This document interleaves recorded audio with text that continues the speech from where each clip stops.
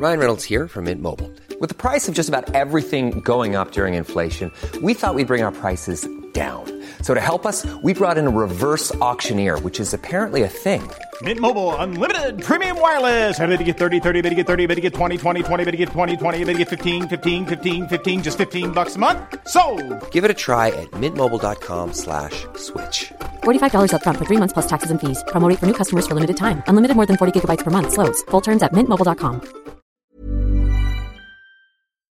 Hello and welcome to today's In Conversation With podcast. I'm Georgie Coleridge-Cole, the founder and editor of SheerLuxe, and today I'm joined by Cariad Lloyd, a comedian, an actor, a writer and host of the Griefcast podcast, a show all about grief and death discussed with comedians. So as Cariad puts it herself, it's cheerier than it sounds. Based on her own experience of losing her father aged just 15.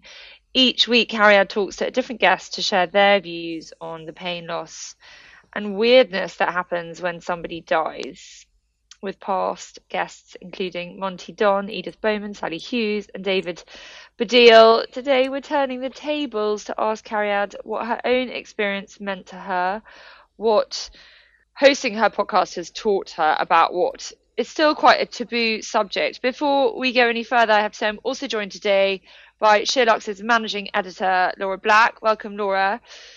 Laura's father died in 2019 and, as I said just before we went live, has left a huge, great big hole in her family's life.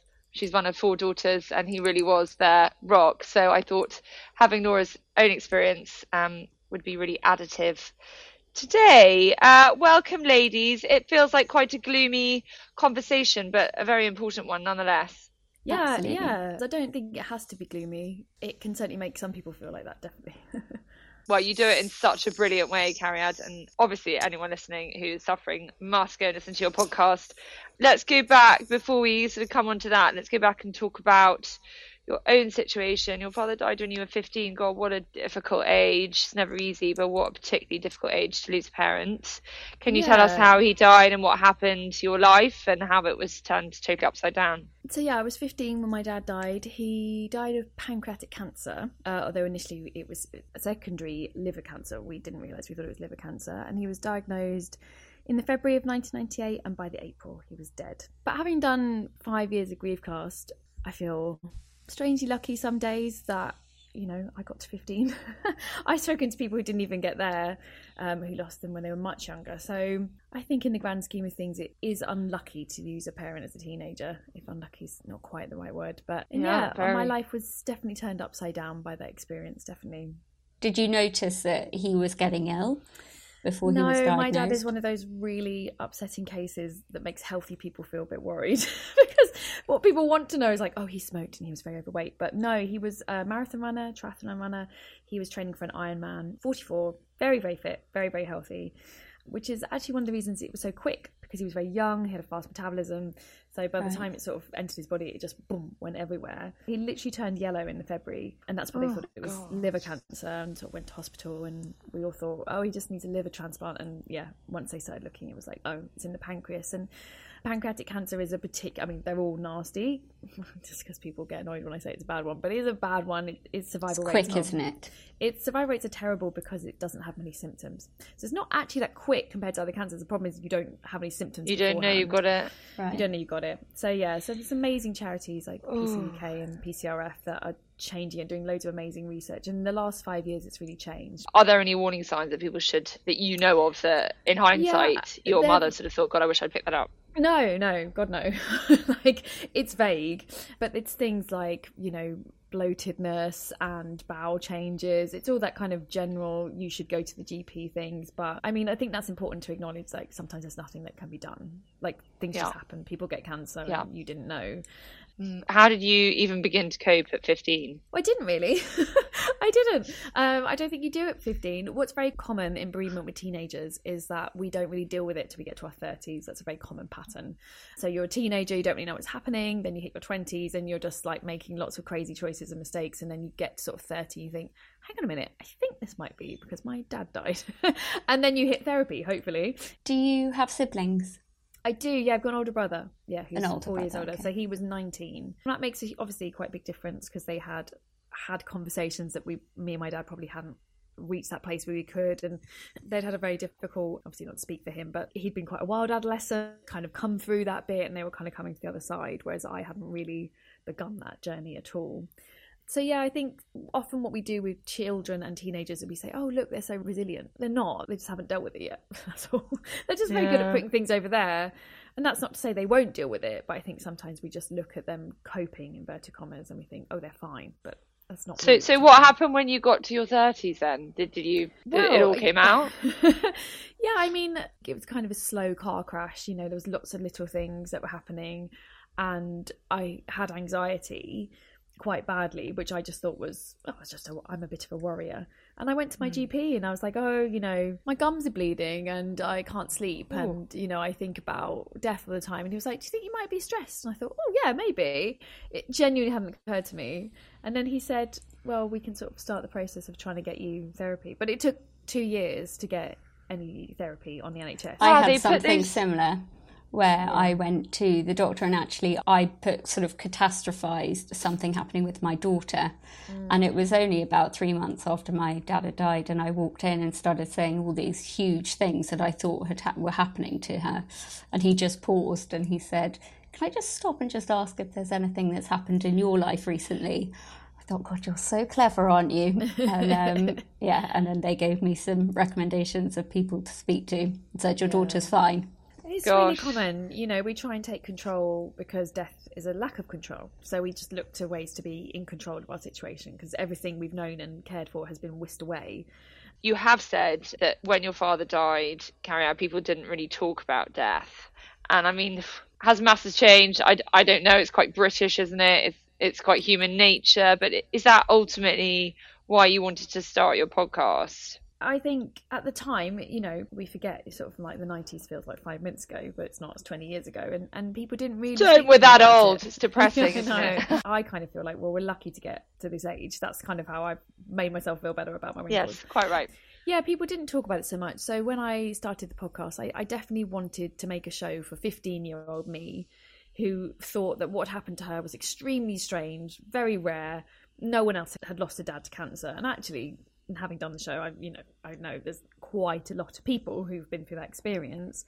And I think it's funny because we always say, oh, it's British. And I actually did a show in Sweden. And when I went there, they were like, a grief cast live. They were like, oh, well, Swedish people are so bad at speaking about death. We're famously terrible about it. And I thought, oh, I think it's people. Like, people aren't good at speaking about it. Apart from the Irish. Every Irish guest I've spoken to has been amazing about talking about it. I think death is very present in their culture. And well, they live with it, don't they? Yeah, they have sort of their True. coffins in their house, and they still have the coffin funeral. in the house, or they see dead bodies still. It's still talked about. Like, kids go to funerals. I think death is present in a way that we, and I'm talking very, loosely about, I guess, a British Protestant style of death ritual, have removed it into hospitals and crematoriums and things where you don't see bodies, and so it doesn't affect you until it does affect you, which is everybody. Everyone is going to be affected by death. So, I do think we're getting better at it, but have we got a long way to go? Yes.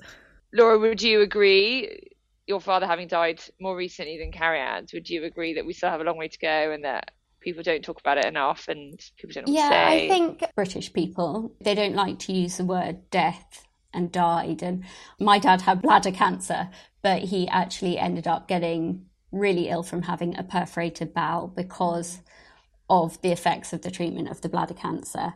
And I was a big fan of listening to You, Me and the Big C, the podcast. And I remember when he was alive, them talking about how people don't use this word and people saying he passed away or I've lost him, them going, we haven't lost him. He's not in the shopping centre. You haven't lost him. If you've lost him, go and find him. But I think people are afraid of it. And actually it was one thing that I was really conscious of after he did die was to use the word, my dad has died, because I sort of felt like it put other people at ease in talking to me about it in a way. Whether that's right or wrong, maybe it scares people off, but it is a fact. You are born and then you die. And people are so worried about their language, aren't they? About if you say the word die, you've almost put it out there. So I think Exactly. like, God, what do I say? Do I say died or passed away or? Yeah, and maybe it encourages a conversation then for people to ask about it, because I also think people sometimes are scared that they don't want to upset you, but actually, Cariad, as you know, it's the most enormous thing that will happen, and you do in many ways. Well, I did in many ways. I wanted to talk about it because you've lived through the most extreme situation. I don't want him to be forgotten, and I guess a way of him kind of continuing to be around me is to talk about him. I was a bit older than you, Cariad, and actually a bit depressing, but I've also witnessed my husband's mother die and was with her when she died. She died of a brain tumour, and then his stepfather too. I was with him when, well, he died in his sleep, but, I then went and spent time with him. So, I've been around a lot of close people's dead bodies.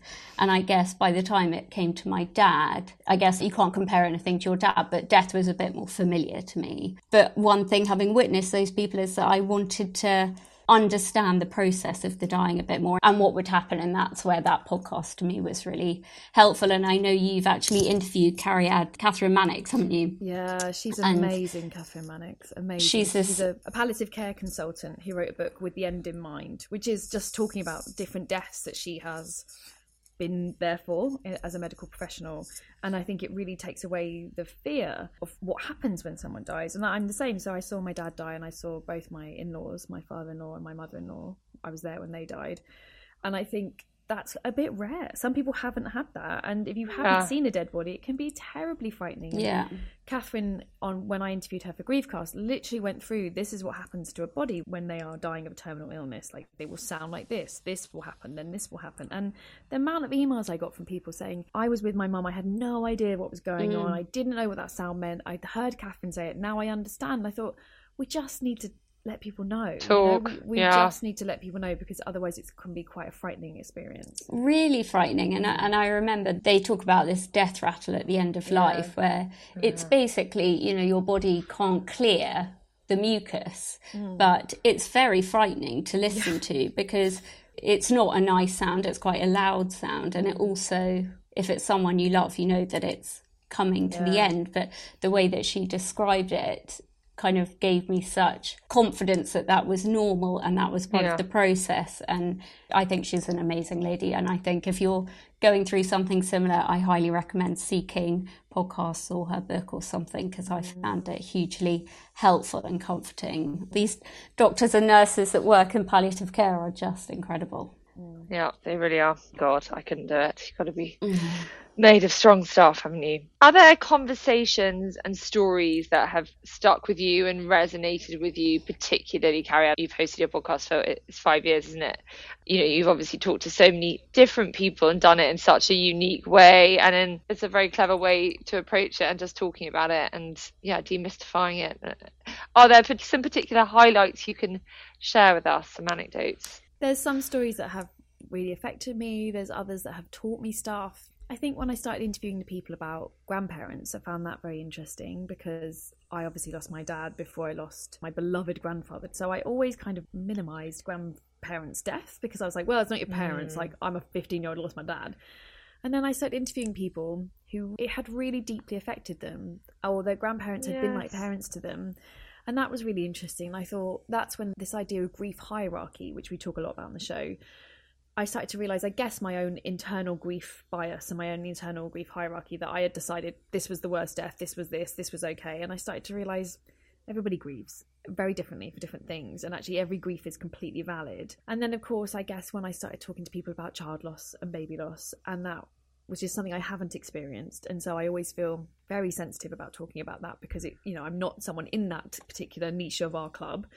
Yeah. And it taught me a huge amount about pain, resilience, what people can go through, what they can't go through. And I guess it's just to listen. It sounds a cheesy thing to say, but to just listen to people's experience and just listen to how they say it affected them, rather than coming on board with your own ideas of like, well, my grief was like this, or I think this is what happens when a parent dies or a grandparent dies or a sibling dies. Again, Jade Adams' episode was one of my very first ones as well, and she lost her sister to, I'm pretty sure it was a brain tumour, and Jade spoke so eloquently and funny about what happened to her. And Lou Conran's episode, she lost a child at about 20 weeks. It sounds a strange thing to say, but it's one of the funniest episodes because Lou is a comedian and her way of dealing with that is cracking jokes, and it's extremely painful and extremely funny, but just giving Lou a chance to tell her story the way she wants to tell her story, I found, I must listen to that episode. I haven't listened to that one.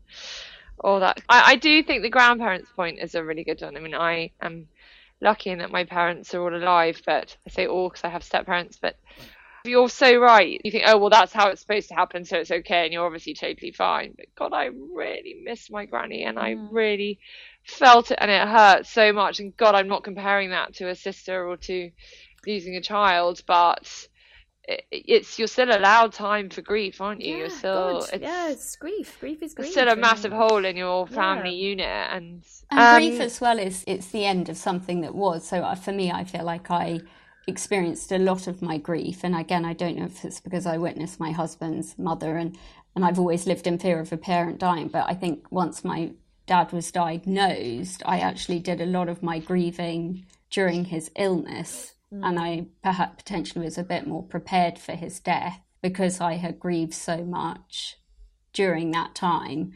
And when he ended up in ICU for 10 days and we didn't know if he'd make it or not, we literally lived by the minute. And I think I did a lot of the grief then. And meanwhile, I've got my granny who went into a home at the same time my dad was ill. And she's going to be 100 in July, and she's still sort of lying there, not doing anything.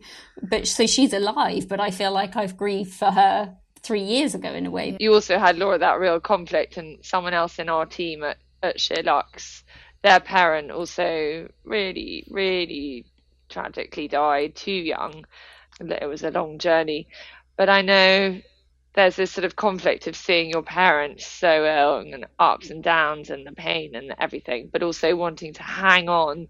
Remember her saying, I know that I want my mother to be out of pain, but I'd have every extra minute of them in my life that I can have. And I just remember that really staying with me, thinking it's never okay, but there is maybe a bit of peace that they're out of pain. Does that make sense? Yeah, definitely. This is the thing. We would like grief to be a really simple thing. Like, oh, I'm sad because they're gone and therefore I'm sad. And then on one day I won't be sad. And it's not. It's really, really complex. If only. You can grieve when they get the diagnosis. You can not grieve at all. You can wait for 10 years like I did and then be like, oh my God, I think I need to start grieving about this. And I think it's a deeply complex process. And if you try and examine your relationship with someone you love, you can't really put one word on it. Like a grandparent, a sibling, you can't be like, oh, it was this. Relationships are complex. They change over time. They depend on everybody's mood and age. And that's the same with grief. It changes over time. It's complex. It's difficult. And I think sometimes we're so desperate for this thing to go away and be simple that we try and put it in a box. And if you just accept it's a bloody mess, sometimes you laugh about it. Sometimes you weep about it. It just is grief. It becomes such an easier journey when you just let it be what it is rather than try and push it into some shape that makes sense to you.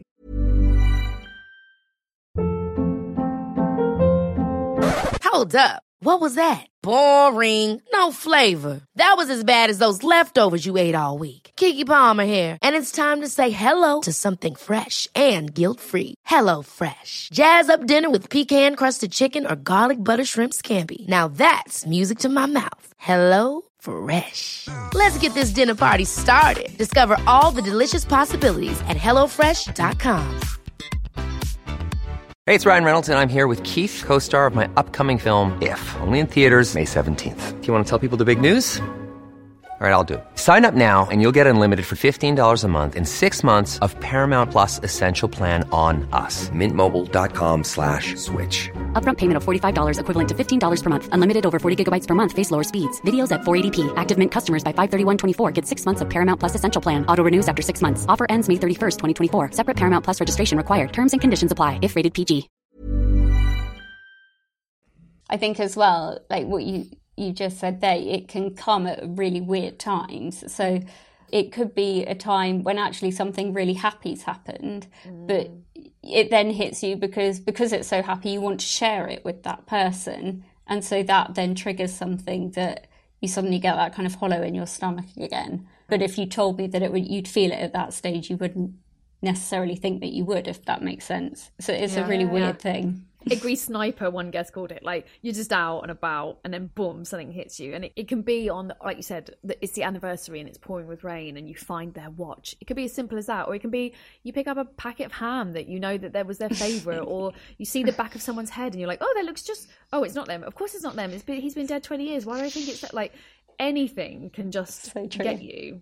And it's sort of just kind of, like I said, just going, okay, today that's what got me. So what you're saying is you can't predict when that's going to happen, and that makes perfect sense. I mean, I get the packet of ham thing so much, but is there a way, do you think you can prepare yourself so that you are better equipped for when that person does die? You know, if you're going through with somebody in a terminal illness, you know, it's different obviously if there's a tragic accident and it's literally that sudden, but you know, both of you having been there, are there ways people listening, if they're going through this time, can kind of prepare, or can you just not because it's so unpredictable? You can try and prepare. You can kid yourself you're prepared. But when someone dies, that's a door that's never been closed in your life before, ever. And that's a really new experience. And I often compare it to having children, because it's like, if someone said to you, how do I prepare to be a mum? You'd be like, you can't. Like, I can't. I can tell you to buy this muslin and have these nappies, and I can give you a grow clock. But until it's there and you have to deal with it, that's when you figure out, oh, this is how I deal with it. And it's the same with grief. Like, the thing I would advise more is don't wait till someone has a terminal illness. Just talk about it now. Talk about it now with people who matter to you now. Talk about, what do they want for their funeral? Like, where are all the passwords? Like, what have they, like, what? My husband's like, you know the password, don't you? He tests me sometimes. He's just tell me you know that. Exactly. These conversations that we put off. I interviewed a palliative care nurse that was a good friend of mine, Kimberly St. John, passed away last year. And I interviewed her colleagues and her husband for a special episode in dedication to her. And Irene Casey's a palliative care doctor at Guy's and St Thomas's, was saying, you know, what you learn working in palliative care is these conversations are very hard to have when someone is ill.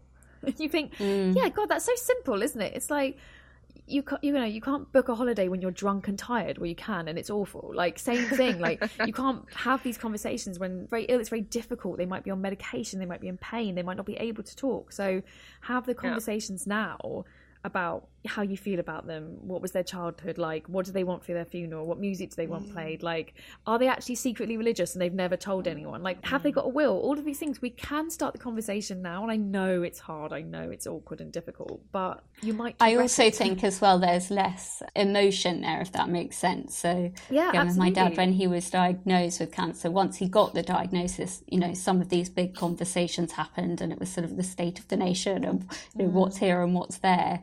But it felt like a very emotional conversation, whereas my husband and I have done it so much recently. I mean, we're so organised. If something goes wrong, it's ridiculous.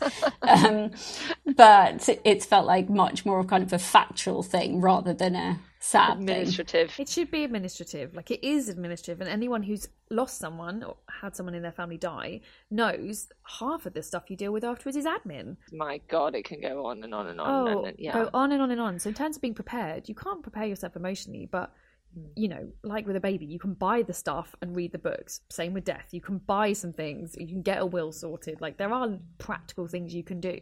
And I did a talk with a Macmillan nurse as well, and she worked with bereaved children.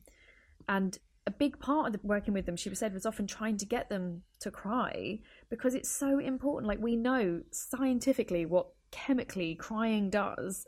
And, you know, this idea of like, everyone wants to stop the tears. And she said when they're talking to children, they say it's medicine. They're like, oh, tears are medicine for you. Like, that's the same thing as taking Calpol. Having a cry is going to make you feel better. And when she said how that's how they said it to children, I thought, you should say that to adults. Like, like, that is such a beautiful way of seeing it. Like, hormonally, chemically, physiologically in your body, that's going to make you feel better. I think the thing with grief is it's such an overwhelming feeling that you think, if I start crying, I'll never stop. What you need to know is you will. No one is constantly walking around Waitrose and Sainsbury's crying. You know, eventually you get bored of it and another thought comes in your head. Can we talk on a very depressing level about anyone you've encountered, Cariad, who might have gone through a child dying or a sibling dying, you know? Yeah, Julia Samuel, who's a grief psychotherapist and head of Child Bereavement UK, has written an incredible book, Grief Works, which I thoroughly recommend. And she always described it like there isn't a grief hierarchy, but there is, and it's child loss. and that is absolutely the worst, because it is against the order of things, and there is something fundamentally awful about that. I have a lot of episodes on miscarriage, early miscarriage, late miscarriage. I've listened to one of your episodes around miscarriage, and it's such a lonely time for so many women. And again, you're just told everyone suffers miscarriage, it's so normal, get on with it, at least you know your body can get pregnant. That's kind of the rhetoric, isn't it, quite a lot of the time? And I think we are getting better about talking about it. We talk about the kind of thing at ShareLux a lot. I feel really like we have a mission to do that and have these conversations. But what can you share some of your learnings and from hosting those episodes? Yes, I think it's brilliant that miscarriages are so talked about and so open, and we all now know 1 in 4 pregnancies end in miscarriage, and that's a brilliant piece of information. But what I think that information has become, strangely, which I don't think it was meant to, has made us feel like it's not a big deal. And it's made women feel like if they have a miscarriage, then they're not allowed to be sad about it, because it's just a really common thing, and it's like stubbing your toe. Don't get over it. What are you talking about? Well, and actually it's made to feel like the chances are you will have a normal pregnancy, but you're not allowed to feel grief. Yeah, you're not allowed to grieve for the one that you did lose. And so, I interviewed Zoe Clark-Coates from the amazing charity Saying Goodbye, who has suffered multiple miscarriages herself. And the big part of what she was talking about was it doesn't matter how pregnant you are, inverted commas, if it's 1 week, 1 day, 1 hour, like you're allowed to grieve for that pregnancy that you lost, that died. And I think it's really important that we talk about it. So I have quite a few episodes about it. As I said, Zoe Clark-Coates, and I also spoke to Mother Pucker, Anna Whitehouse, who also suffered multiple miscarriages. Yeah, I listened to that one. Yeah. Sarah Barron as well, as a comedian who had a miscarriage while she was going through IVF. Lou Conran, who I said was much later on in her pregnancy. And then I recently spoke to another stand-up, Garrett Millerick, whose wife suffered a miscarriage, and it was actually an misdiagnosed ectopic pregnancy. And again, it was really important to get the man's point of view, you know, from how he felt about how he wasn't really allowed to grieve because he hadn't physically lost anything. And I just think the more we acknowledge that if you feel grief, then you're allowed to grieve. You know, equally, if you have a miscarriage and you feel okay, you're not that bothered and it was fine, and then you get, you know, it didn't upset you in a way, that's also fine. But if you have a miscarriage and you lose a pregnancy and you feel grief, you feel sadness for that thing that didn't happen, you're allowed to grieve. It doesn't matter what, inverted commas, you should be feeling. I think we just need to get rid of the shoulds and the allows. Like, if you feel it, you feel it. If you hurt, you hurt. Yeah, absolutely. Can we talk about therapy? Have you had any professional help? When should you get professional help? Should everybody have professional help? I mean, I always say, I can't imagine there's a single person on the planet who couldn't get something out of some kind of therapy. Yeah. Is that like a common theme that everybody says has helped? What's your own experience?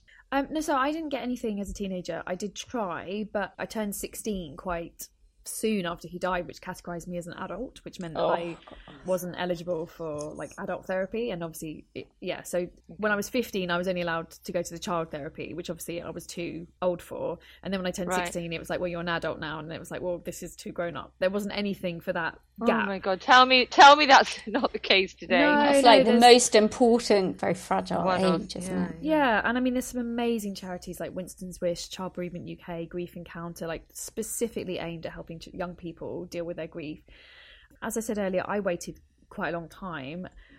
I think it's a real privilege to have therapy. Like, I was very lucky that I am able to navigate and advocate for myself within the NHS system. So it's a system I grew up with. English is my first language. I am very dogged. Like, so when they said it was 2 years, I was like, oh wait, I'll take every course going. They sent me on mindfulness. They sent me on CBT. I was like, tick, tick, I'll do it till you give me the therapy. So, you know, I do think therapy is amazing if you can access it. There's also an amazing organisation called Cruise Bereavement Care, who really offer very low cost or free bereavement services for that, like, initial first bit. So they're very specifically dealing with people in the first throes, I think, of it. Again, you've got things like Samaritans. So I think if you feel the need to talk to someone, do. Whether that is a professional, you might not be able to get access to that. If you can, yeah, I would recommend it. But if not, there are some incredible books out there. I said Julia Samuel is a grief psychotherapist who is at the height of her game, who wrote Grief Works, and she just wrote This Too Shall Pass. And they are incredibly helpful books. And there's a lot of stuff online. There's a lot of grief communities online now on Twitter and Instagram that are offering help. But I think trying to find people who you can relate to, podcasts, as Laura was saying, like, it's just trying to find a place where you feel safe to talk. And that might be therapy, that might be a very close friend, that might be going and shouting at a tree or talking to a graveyard. But talking, I do think, is a huge part of the process. There is also, just on the privilege thing, and you're so right, you know, traditionally therapy is mind-blowingly expensive if you think of the sort of Harley Street world of therapy. But I think actually the pandemic has, you know, pivoted that world a little bit. And I know actually through a friend who's having remote therapy by the hour, and it's done almost like mobile beauty is done as mobile therapy. And I know that she has found that way more achievable cost-wise. I think it's the therapy hour, and I think it starts at £35 for a half an hour session, which when you compare to, as I said, the world of Harley Street, it feels a bit more within reach. So maybe that's helpful for someone listening. I don't know. Can we talk about how you can support relatives, friends, your spouse, you know, who is grieving? Because that is so hard, isn't it, when you are so close to somebody that is hurting so much and you just want to make it better and you don't know how. Do you just have to give them time? Other things you can do from your own experiences? What advice would you give for someone who right now is thinking, God, I want to do something, I want to say the right thing? I think the key is support, and the key is you're not going to make them better. So you can't go into it thinking, how can I make this better? Because you're not. Someone died. That's sad. And I made that mistake when my husband lost his mum, who was really close to. I really tried to fix it. Like, I went all out. I'm grief queen. I can fix this. And it was very painful for both of us. And I had to sort of finally realise, like, I'm actually making it worse because I'm trying to push you through this process. And it's hard. Look, I think we need to be honest. Grieving people aren't always massive fun. Like, exactly. They're not that fun, and they can be real downers, and they are going through something awful, you know. And it's like, how do you support yourself enough that you can support them to carry on being sad, because they might need to stay sad? I would say the key is to ask. Just ask. Just ask, how are you? How are you today? Is a really great one, because it doesn't have like the weight of how are you? Well, I'm actually awful. My parent has just died. How are you today? And also you need to get, we all need to get in the habit of just being like, I'm really sorry that happened. I don't quite know what to say, but I want you to know I'm here, and I'm going to try, and I might get it wrong. Please feel free to tell me if I get it wrong. Like, just start with, I don't know what I'm doing. I also think as well, I had so many messages saying, let me know if I can do anything to help. Like, I'm like going through the worst thing ever. I am not going to say to you, can you do this? If you do it for me, I will be massively appreciative. Yes, so, just put a lasagna on the doorstep. Don't ask me. I did. I had exactly that. I had sort of piles of, you know, tinfoil little things full of, you know, lasagnas and pastas for the children. And it was amazing. But I would never have asked for that, because that would feel like, you know, such good advice. I had a friend who knew when to, she'd nudge me, but equally if I was quiet, you know, she knew that I needed that quiet time, but then she'd give me another little nudge every now and then. You know, they might be your best friend in the world, but you don't necessarily want a counselling session every time, you know, a bit. Do you want to talk about it today or not? Or should we talk about something totally different? Like, acknowledging it. I think, Carrie, you're so right, just saying, I wish I could say something to make it better, but I just want you to know I'm thinking of you. And I had a brilliant episode with the amazing writer Kaylee Llewellyn, and she lost 5 members of her family in a year. And she described her best friend Matt came after her nephew had died. He was the final of the 5, and he sat next to her on the sofa, and he held her hand as they stared at a wall. And it really stayed with me, because she said, at least I wasn't staring at a wall by myself. That's it. You know, we search for what can I do? What can I do? And it's like, just literally being there next to someone as they are feeling the worst things in the world. Like, something as small as that, actually, we can all do that. We can all sit next to someone. Totally. So I think sometimes we make it such a big, what could I do? It's like, you don't have to do that much. Like you said, ask, a text, thinking of you, kiss, that's it. Don't expect replies, and then just checking in and being. And also staring at that wall sometimes can kind of lead into a moment where you kind of look at that other person and go, oh, what are we doing? And then you get the giggles, and suddenly sort of a weird, really sad moment has turned into something a bit weird and funny, and that, you know, you're really appreciative that you've got that to share that with that person. Yeah, definitely. Is it ever too soon to get in touch? I think it's a key question, isn't it? No, I don't think it's ever too soon. Like, I get it, like, on the hour, if you knew they just died, maybe wait an hour. People don't check their phones when stuff like this is going on. Like, it's fine to just say, heard the news, thinking of you. The important thing is you're not expecting someone to get back to you. Like, that's the key. Agreed. You're not bothering someone. You're saying, I'm here and I love you. Yeah. You know, just be aware that you're not their priority. You're not. At all. You're definitely not a priority, and that's fine. And messages are great. You know, people can reply to messages when they have the time and they sit down and think, oh, actually, I do want to look at my phone. Yes. Like, it will just sit there as a red notification. Can we just briefly, I know we're nearly out of time, but just, you've both got children. What do you do with children and talking about death with children? Are these open conversations you're having? What's your approach? Well, I'm in a sort of slightly different to Laura in that, like, my dad's been dead the whole time they've been alive, so I've never had to sort of broach it, but we talk about it. And I say, you know, if she says, where's grandpa, I say he's dead and he died a long time ago. And I think that's really important, because I don't want it to be a shock. I don't want it to be like, what? Oh, my grandpa's dead, my mum never spoke about it, I don't know if I should ask. So I'm trying to sow the seeds now of, at the moment she's 4, she doesn't really understand what that means, but when she's older, she'll know that it's something she can ask me about, and she'll know that I'm happy talking about it, and that death is not this terrifying thing that destroys you. And I think, again, with parenting, it's role modelling, isn't it? To say, like, yeah, look, I'm someone whose dad died as a teenager, and here I am. I'm okay. I'm sad some days, and some days I'm fine. And that's what I'm hoping to teach, really. Laura, what about you and your children? You've got 3 young children, but I'm sure 2 of them old enough to understand that their grandpa is now not around. How have you dealt with that? Because I know he was a big part of their lives, and he was an amazing grandfather. And what's your dialogue or your approach been with them? Yeah, I think actually my children were really quite young when he died, and my eldest was 4. And I think part of the things that I found really hard with him dying was them growing up and not remembering him. I still don't know that I'm doing it right. We talk a lot about when the sun comes out, that's him sort of shining down, saying hello. And you know, I want them to be factual about death, but I also don't want to scare them. You know, we talk about my husband's mum having a sore head, and that's why she died, because that was what felt appropriate when they were 3, but as they get older, I don't want them to think that every time I have a headache, I'm going to die. So it's a real fine balance. And I got given books which were aimed at children, but in all honesty, when you've just gone through something like that, I found them very difficult to read in my head to myself. I found them really, really sad. So I haven't really found books all that useful, because it kind of brought up too much emotion for me. I think I'm figuring it out. I don't know what the right answer is. My youngest son is so like my dad that it makes the conversation of him much easier, because we're always laughing. You know, it could be the way he puts his hands in his pocket or the way that he coughs. It is just exactly the same. So it makes the conversation of him, it kind of keeps him alive in that sense, that they very much know that he's not coming back, because I get that a lot. You know, when's Bump coming back from heaven? I get that an awful lot. And I think it's just the older they get, the more they realise that you don't, unfortunately, come back from heaven. My youngest keeps saying, Mummy, are you going to die?